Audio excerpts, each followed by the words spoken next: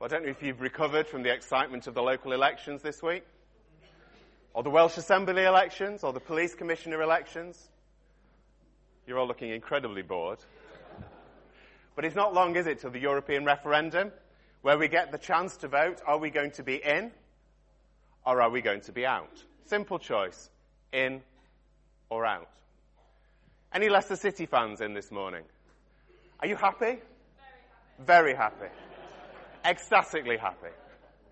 Leicester City started the season with probably zero chance of doing what they've done. They went from outsiders to being victors. They went from out to being in. Who can remember their time at school? Some of you, it's not that long ago. Some of you may still be there. Others of us, it may be a very long time ago. But when it seems you get a group of people together, you always seem to end up with an in crowd, the people who everybody wants to be with, the popular people, and then consequently, and rather sadly, you end up with people who are outside that group. You end up with the in, and you end up with the out. In Jesus' day, the Jewish faith, rightly so, was all about Israel's covenant relationship with God. And for a Jew, they viewed themselves as in. They were in covenant relationship with God. They had the temple. They had the Old Testament. They had all the things that were required for relationship. But consequently, they viewed other nations as being out. Outside of relationship with God. Not having that potential for that same depth of relationship. But the Old Testament is littered with promises that one day God would bring all nations to himself. One day everybody of every race right across the world would be called into relationship. If you were here last week, we were looking at Nicodemus in chapter 3. Nicodemus was, if you remember, he's an influential man, he's a theologian, he's a teacher, he's on the Jewish council. He's part of the in-group, if you like. He's part of Israel, he's part of that covenant relationship. And last week, what did we find out? Jesus spoke to him, and he said, you need to be born again. Jesus came into this man who had it all sorted externally and said, you need saving because you need the gospel in your life. You need eternal life. And he needs to hear what Jesus said to him. And here in chapter 4, we find another conversation, but this time with a very different person. This time with a woman who would be viewed as being out of the covenant relationship that Israel had. And it all takes place by a well, by Jacob's well. You can read all about that if you want. Genesis chapter 48, we hear what Jacob's well is all about. You can go and visit it. There it is today, still there. It's been stuck under a church since AD 380, and there it is. So you can go and visit it if you want this afternoon. But Jesus is traveling through Samaria. He's tired. It's not like the heat we have today. This is nice heat, isn't it? It makes us feel relaxed and comfortable. But this is scorching heat. This is the heat of the Mediterranean in the middle of the day, a kind of arid, dry heat. And he comes to this well. And the well wouldn't have looked like it does now, but it would probably have had a cover over it. Something where people could come and shade and sit and, get out of the heat and the blaring sun. And he's sat alone by this well. His disciples have gone off to get food, and a Samaritan woman comes to get water. Now, without knowing something about the background of this Samaritan woman, we miss so much of what is going on here. We miss some of the strands of what Jesus is actually doing, because this is a woman who is marginalized in many different ways. I'm going to pick up 3 ways that she's marginalized this morning. She's a Samaritan.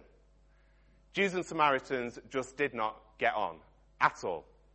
There was a bitterness between the two peoples. And when King Solomon had died, the kingdom of Israel was divided between Israel and Judah. The northern kingdom, Israel, got taken over eventually by Assyria. It was then repopulated by people who weren't Jews. They intermarried with the Jews who were there, and they became this mixed race called the Samaritans. Now, what also happened was these people, the Samaritans, they went off worshipping other gods, but eventually they came back to worshipping God, but not in the same way that was worshipped in Jerusalem. They only accepted the first 5 books of the Bible. They worshipped on Mount Gerizim. They built their own temple 400 years previous to this time. And there was a massive amount of bitterness that had grown up between the Jews and the Samaritans. So if a Jew was going to travel, and they had to get to the other side of Samaria, they wouldn't travel through it. They'd walk round it. You imagine you have something against Lancashire, and you want to get to Carlisle. So you don't travel through Lancashire. You go all the way round through Yorkshire and right the way around. That's the kind of thing they would have done. That was the kind of animosity that was between the two people groups. It wasn't friendly rivalry. It wasn't like Manchester-Liverpool or City and United. It wasn't that type of thing. It was deep, bitter hostility. Hostility that had been brewing for centuries. So Jesus, in just talking to this Samaritan woman, is talking to somebody who's marginalized, somebody who's on the outside. But what he starts doing is fulfilling Old Testament prophecy as he does this. Isaiah 45, verse 22 says, "Turn to me and be saved, all you ends of the earth, for I am God, and there is no other." All nations called to the Lord. But there's another way that this woman is marginalized, and it's simply because she's a woman. For a Jewish man to speak to a woman in the street was an unthinkable thing. This is a quote, a really interesting quote from a rabbi at the time. Listen to this. It goes, "One should not talk with a woman on the street, not even with his own wife, and certainly not with somebody else's wife because of the gossip of men." That was the thinking of the day. If you went out, even if you were married and you went out with your own wife, you weren't allowed to speak to her because of what people might think. It would lead for a lot of quiet, peaceful walks, but it might not be the best way of developing communication. But that's how it was. That was what was happening. What does Jesus do? He comes in and he gives this woman dignity and value that is totally countercultural, that goes against everything in the grain of Jewish thinking. But there's more still. There's another layer here. There's a third thing.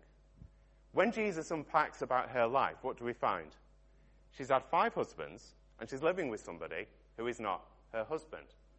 She's a woman with a long history and a present reality that puts her outside of the requirements of the Old Testament law.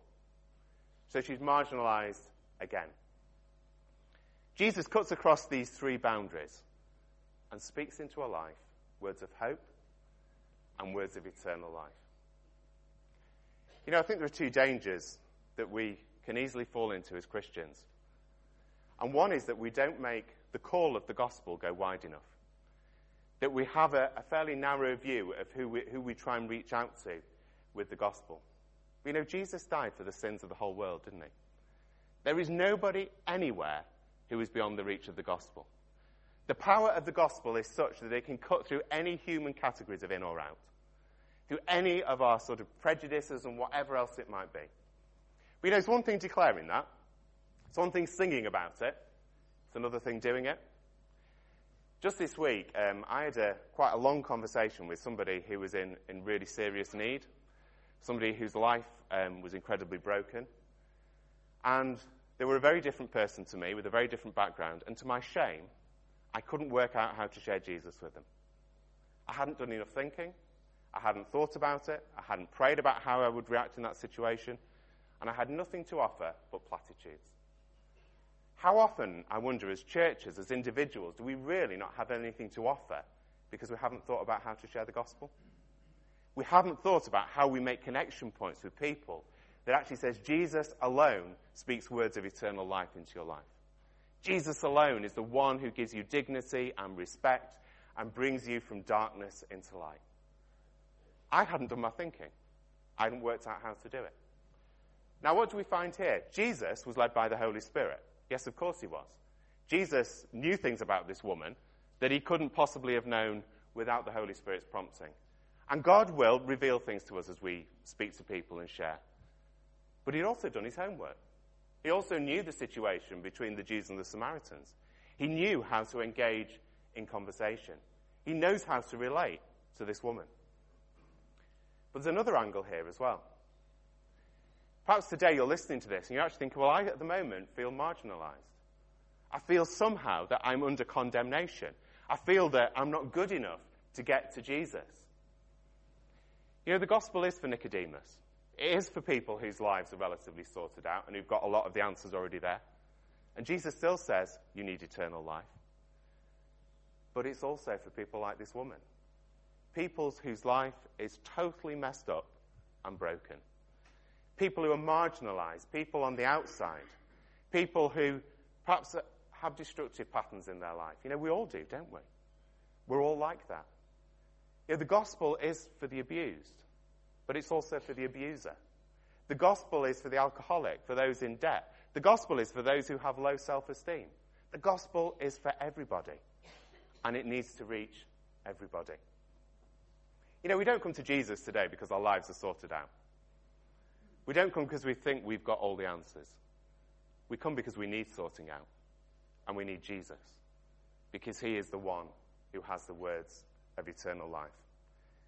Jesus says in Mark 2, verse 17, it's not the healthy who need a doctor. Has anyone here ever been to the doctor to tell them just how well you're feeling at the moment? I don't think they thank you for it, really. Might put a bit of a strain on the NHS. You don't do it. You go to the doctor when you're sick, when you need looking after. And Jesus says, I have not come to call the righteous, but sinners. Nobody is out of reach of the gospel. Nobody. If today you're feeling that you are, that is not Jesus saying that to you. You don't need to listen to those voices. Wherever they're coming from, Jesus will not stand in condemnation. Is our view of the gospel call wide enough? Have we thought through? Are we thinking through as a church? How are we going to share the gospel with all the different people who actually just live in Lim? Let alone going beyond there. Have we worked out? Have we prayed? Have we asked the Holy Spirit to lead us into those truths that we need to be sharing? If we don't do that, we're failing to love like Jesus loved. And ultimately we fail our Lord, who has called us to make disciples of all nations. But I think there's a second danger that sort of goes alongside with that. And that is that by making the gospel call really wide, we somehow start to compromise. And we sort of think, actually, we forget the call to be holy. When Jesus calls us, he calls us as we are. We don't have to put up any pretense. We don't have to make anything up. We don't have to try and be something that we're not. But he loves us too much to leave us as we are.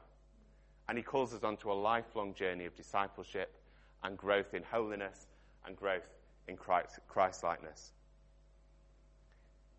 Now, I don't think the life of a disciple has ever been easy. I don't think it's any harder now than it was in the first century. It's no harder to be holy now and to follow Jesus than it was then. Challenges are different. Jesus never compromised. And I don't think we're called to compromise at all either. Be holy as I am holy, says the Lord. Be holy as I am holy. So she's marginalized, but then we find out actually that she's not. She's loved. Verse 7, she asks for a simple drink of water. Jesus asked, for a simple drink of water, which opens up a conversation. Jesus uses the normal things of everyday life to get a way in to talk to people. And this conversation, it's not forced, it's not weird, it's natural, it's normal, it flows, sorry the cheap pun, and it just keeps on going. It keeps on going. It's all about water. It's all about life-giving water. And verse 10, he throws out a comment about living water. Now we read that and we spiritualize it straight away. But to the woman, living water would have literally meant flowing water. So the conversation goes down that line. This woman's wondering what on earth Jesus is on about. Because in Sychar, near that area, there are no streams, there are no rivers, there's just the occasional well. So if you want water, you've got to go to a well and get it. So she's sort of asking, how are you going to get water out of flowing water from this place? Do you think you're better than Jacob, who managed to dig the well? But what she wants is an easy life. She wants an easier way of getting water. The conversation progresses. Jesus talks about what the Spirit will do, about life-giving water. But she's still stuck on the physical, on the practical things of life. She wants to make life easier. This well, Jacob's well, is still very deep today. It's 20 meters deep. Back in 1935, it was 40 meters deep. I think there must have been a load of British tourists throwing 2p's in the intervening years. But it's sort of filled up. Going back to biblical times, it would have probably been deeper still. I've never got water out of a well, but I can't imagine it's much fun getting water out of a well that is several hundred feet deep. Pulling water up bucket by bucket. It's hard work. She wants an easier life. She misses the point, though. Because here is Jesus, the Christ, the Word made flesh, sat talking to her about eternal life, and she thinks she's got an easier route to getting water. How often we miss what Jesus is doing, don't we? We get sidetracked by practical stuff. But what does Jesus do? Well, again, he gives a dignity. He answers, he asks questions, and he changes the conversation. And he says, go, call your husband, and come back. She gives an honest answer. I don't have a husband. But now Jesus speaks something into her life that he couldn't possibly have known about in the natural. Something that cuts right to her heart. Verse 17, 18, Jesus tells of her experiences and tells her what has happened. And all her present, all her past is suddenly laid bare before the feet of Jesus. You know, sometimes I think we can be very naive with God. Well, at least I can. You might not be, but I can be. And I can one minute be singing songs like we sung this morning, you know, he is the Lord and he reigns on high. And the next minute, think that he doesn't notice stuff in my life. Do you do that? You know, we think that God is all-seeing, all-knowing. We declare these things. And then when, we sort of get into unhelpful habits or patterns of life or whatever it is, we think God doesn't notice. Jesus looks into our life and he sees everything. You know, Jesus this morning looks into your heart. He sees absolutely everything. There is nothing that escapes Jesus' gaze. But you know, the good news of the gospel is that Jesus looks into our hearts. He sees everything. He sees all the mess. He sees all the rubbish that is in there. And he loves us. He doesn't condemn us. He loves us and calls us to a life of repentance and faith. He offers us rebirth, the indwelling of the Holy Spirit, and the promise of eternal life. So what does she do? How does she react? Well, it's really interesting how she reacts. She doesn't say, well, okay, Jesus, well, let me explain my history, or let's have a conversation about what you think I should do now. She asks a question about theology. She asks some sort of technical question about where worship should happen. Do you ever find yourself doing that in life? You know, God has highlighted something in your heart, something you need to address, and you then go off on a tangent looking for some answer to some slightly different question, just to take the spotlight off your heart and put it somewhere else. Now, the question she asks is a really valid one, and we get a really good answer from Jesus. But it's not actually as important as what's going on in her heart. I just wonder whether she's dodging it here. She doesn't like what Jesus has revealed, and so she asks probably the most pertinent question between the Samaritans and the Jews. But then we find she has the invitation to become a worshipper. Jesus takes it straight back to her. But first he answers with dignity and respect to her question. He says, the time is coming when the Christ, who is already here in Jesus, when worship will not be about where you go externally, but it will be about worship of the heart that is in spirit and in truth. And he affirms actually that at the moment, the Jews have got this right. This is through the covenant relationships. It says in Romans 9 verse 5, theirs are the patriarchs, and from there is traced the human ancestry of the Messiah, who is God over all. So it does come through the Jews. Jesus says, that's where it's coming from. But he moves it on from the externals to something else. Verse 23, the true worshippers will worship the Father in spirit and in truth. Someone has written, true worship is worship offered through the Son and in living faith union with him by means of the Spirit. We worship, we're called to worship through the Holy Spirit indwelling us. We're called to worship in the truth of who Jesus is, as revealed in the Bible. The externals of worship are not the concern of Jesus here, and they never are the major concern. I sometimes think as churches we fail to recognize that. Now, how much time do we spend thinking about our services or the type of songs that we sing, or how long or short sermons are, or how we do our prayers? Now, there are questions about that. That's all to do with how we fit into the context God has placed us. But it isn't the important thing about worship. God is not seeking worshippers who pick the most trendy songs. God is not picking worshippers who have the best shoes. Although I did buy some new shoes last week, I hope you noticed. God is not seeking worshippers who go to the biggest churches. God is not seeking externals. He's seeking the heart. He's seeking hearts that desire to live for him, to praise him, to honor him, to be directed by the Spirit, to see the fruits of the Spirit growing in our lives. And so in a brief conversation with this woman who's on the outside, she's been shown dignity. She's been shown love. She's been invited to partake in the worship of Almighty God through the work of the Spirit and in the truth of who Jesus is. And look what Jesus says at the end. verse 26. He declares himself to be the Messiah. The conversation she's had is with Jesus himself. And it's he who's the one who has done the calling in her life. We'll unpack the next bit next week where we go on and see how she becomes a great evangelist.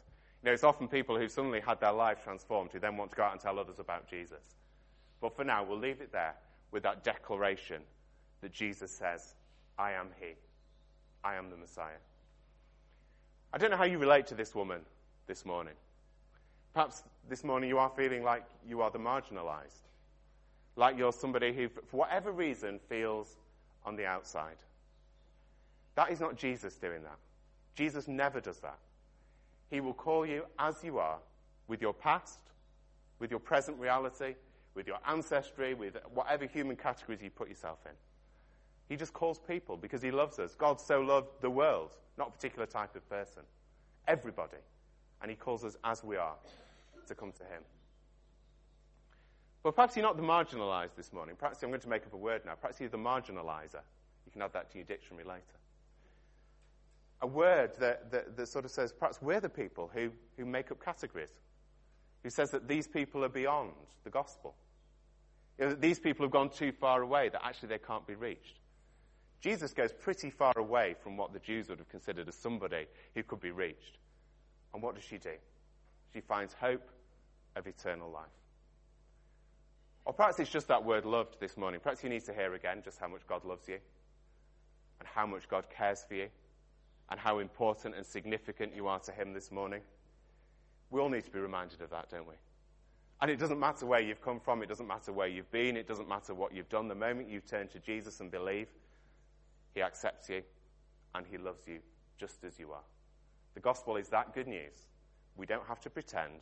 We don't have to come in fear. We don't come in condemnation. Because the cross where Jesus died has done it all. We come as we are. Or perhaps it's that word worshipper that speaks into your heart this morning. Now, I may have mentioned this before, so I apologize if I have, but a friend of mine once said to me, you know, the only person ultimately you're responsible for is yourself. You're the only one who truly knows what goes on in your own heart. You know in your heart of hearts this morning whether you're a worshipper or not. You can pretend to be, but you might not be. You can pretend that actually you're going on in that life with Jesus, but actually the transformation is a bit stuck. You know, would you ask the Holy Spirit to do something afresh in you this morning? We worship in spirit and in truth. Would you ask the Holy Spirit to come and do that transforming work so that we don't just honor him with our mouths, but we honor him with everything that we are? So are you marginalized, loved, a worshipper? Jesus calls us as we are, and he speaks words of eternal hope into our lives. Let's pray.